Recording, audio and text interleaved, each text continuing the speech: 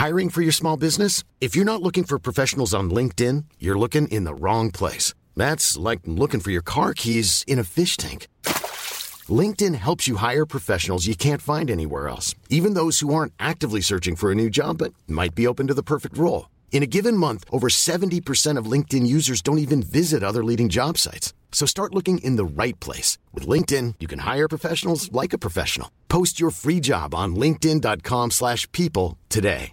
There's never been a faster or easier way to start your weight loss journey than with PlushCare. PlushCare accepts most insurance plans and gives you online access to board-certified physicians who can prescribe FDA-approved weight loss medications like Wegovy and Zepbound for those who qualify. Take charge of your health and speak with a board-certified physician about a weight loss plan that's right for you. Get started today at plushcare.com/weight loss. That's plushcare.com/weight loss. plushcare.com/weight loss. This is Internet Marketing.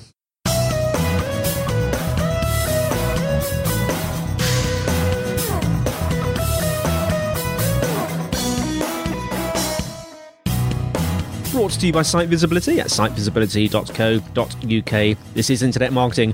Now, before we start today, Site Visibility have just released their 2020 PPC Automation Guide. The guide is completely free to download, and it will help you get started with each of the new automation settings within Google Ads. This includes smart bidding, responsive ad testing, dynamic search ads, and more.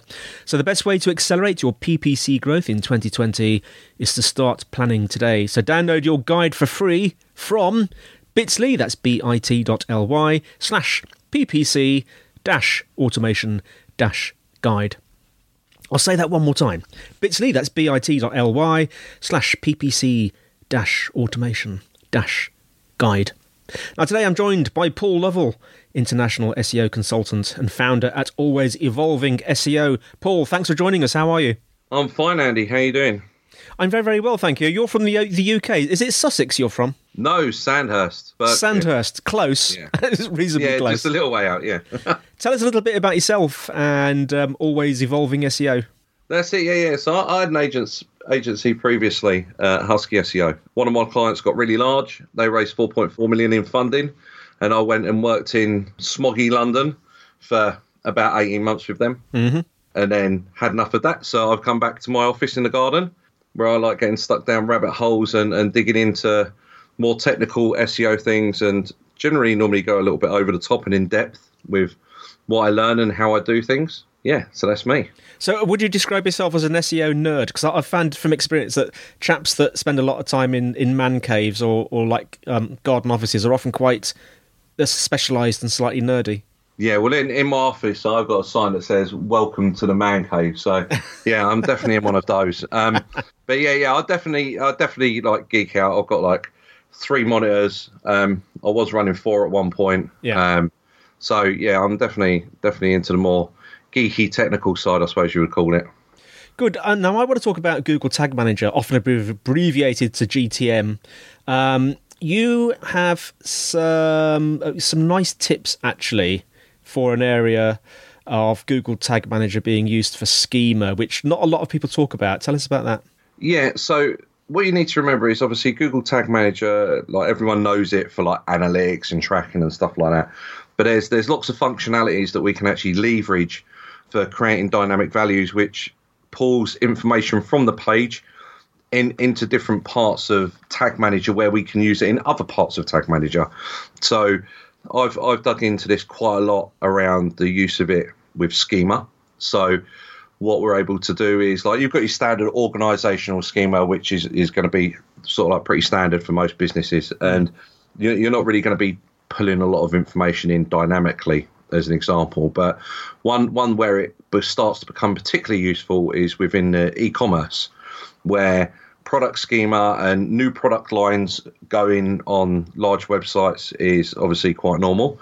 And where that becomes an issue with schema is if you're not able to do it dynamically because of like developer restraints or anything like that, it then becomes painful, because we know obviously Bill Swalsey just recently wrote about a new patent coming out around products for Google, and obviously schema is becoming more and more important. John Mueller mentioned it recently on a webinar. A hangout. Yeah. That schema is going to be changing and it's going to be getting more technical. So the opportunity to understand how you can do schema as an SEO without having to use developers or get stuck in that developer backlog, especially with like larger scale clients, becomes a lot easier when you can do it via Tag Manager. And like I say, with product schema, you can, for example, if your H1 or your H2, for example, is your product name, we can leverage the Google Tag Manager functionality and pull that through into the Tag Manager ecosystem via what they call variables. Yeah. So we can say within the code, we can say, right, give me the H2 on this page, for example, and it will pull that value in, which is obviously the product name, which then when you code up your schema in a custom HTML tag, you can then reference that within the product schema for name, for example. And you can do the same again for like color, price. Currency gets a little bit difficult because you need to use something called a VLOOKUP table. Yeah. So then that way you say if it's a pound sign, then it's GBP, or unless it's called out within like the head of the page anyway, because you can actually pull metrics just not on page, but also from within the head of the page as well. So meta titles, social images, for example. Do you know what I mean? You can pull that sort of information through and manipulate it pretty much in whatever way that you want, and place it back into the structured data container that you've got, tag that you've got for whatever type of schema it is that you're trying to create, so to say.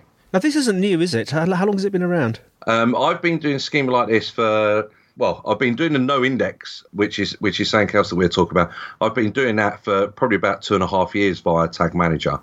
But for schema, schema I've been able to do via Tag Manager for probably a couple of years. But I mean, the reason I went down such a deep rabbit hole, sort of like towards the end of last year, is because Google gives you a set amount of schema that will give you the SERP features, should we call it, that they call out within their developer guides. But if you go to schema.org, there's so much more schema that is available to be used. And when you use schema, you need to understand that you're actually talking directly to the search engine, and you're making it easier for them to understand what the page is about, which is obviously the most important thing is they understand what the page is about, so that it can obviously place your web pages in front of the users at the right time, depending on what query they're typing in. And I've seen this recently with a medical customer where, I implemented some quite advanced medical schema for them,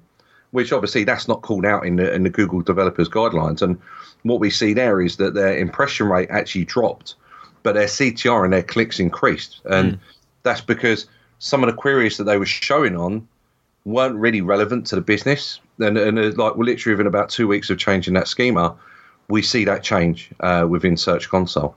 So we can see that it makes a quite a big change. The other client I had it with was a big newspaper site in New York, and as soon as we finished implementing the news article schema, that they say that schema is not related to Google Discover, but they got like 1.3 million impressions in Google Discover within 3 days after implementing the schema. So powerful stuff, isn't it? Yeah. So like news article schema is definitely called out within structured data guidelines from Google, and I believe they mention news article schema there as well. But there's other types of schema that aren't mentioned within the developer guidelines, which are certainly going to help businesses send that clearer picture of what the web page is about, and obviously help the search engines index them correctly is in my opinion of the way that it gets read. Well, you've got another tip, haven't you, with testing? Because am I right in thinking that in preview mode sometimes Tag Manager doesn't work that well, and you've got a way of getting around that so you can see what the results are going to be? Yeah, so when you place schema within Tag Manager, if you just paste it straight in, like from one of the great schema generation tools that there are out there, the issue you run into there is that you can't render the structured data within structured data testing. So there's a couple of bits of code which I'll share with you, and you can put on the web page, where if they place a little bit of code before and after the HTML code for the schema, when you go into debug mode or preview mode in Tag Manager, if you've got the correct schema Chrome extensions, it will actually serve that information to that Chrome extension. I've got about 3 different ones that I use. One of them's SEO info. The other one's the structured data testing tool. They're just a couple of extensions on Chrome that I use. And when you go into preview mode within Tag Manager and you've got that tag in there with your structured data, it will actually render it for you, so you can actually see that it's working how you would expect it to. Yeah. Before you publish your GTM container with your shiny new schema in there. I think the only other thing you need to watch for is Yoast is really good at generating schema, but if you're going for a more specific types, say for instance, if you're a local builder, for example, and you want your schema to not be organisation or local business, you want it to be home and construction, for example, which is a type of local business. Yeah. There is some filters that you can add within the WordPress ecosystem, and I've got a few of them. One of them's for Yoast, the other one's for WooCommerce as well, and I've got one for Beaver Builder as well, because that creates some of its own schema. So you can just add a filter and it removes it. Well, doesn't stop the functionality of those plugins or anything like that working. It just tells it to not place the schema. So then that way you can place your schema. So you've not got 2 different bits of schema. And we will endeavour to put those codes in the show notes if we can put them in without them rendering. Yeah, that's not a problem. I'll share those completely. Fantastic. Now, you've got another tip, haven't you, with concerning Google Tag Manager with sort of very low results on internal pages. Tell us about that. Yeah, so obviously with e-commerce, this is like specifically an issue, is that if you've got like your internal search result pages that have got like low or no results, obviously those pages aren't seem to be very good to Google, especially if there's nothing there. So, I mean, a little trick I've been doing for a while is that you apply the no index tag via Tag Manager, and you trigger that off of the basis of, for example, if you're say for instance it comes up saying 0 results and it's a H1 or a H2, however it's shown on the page.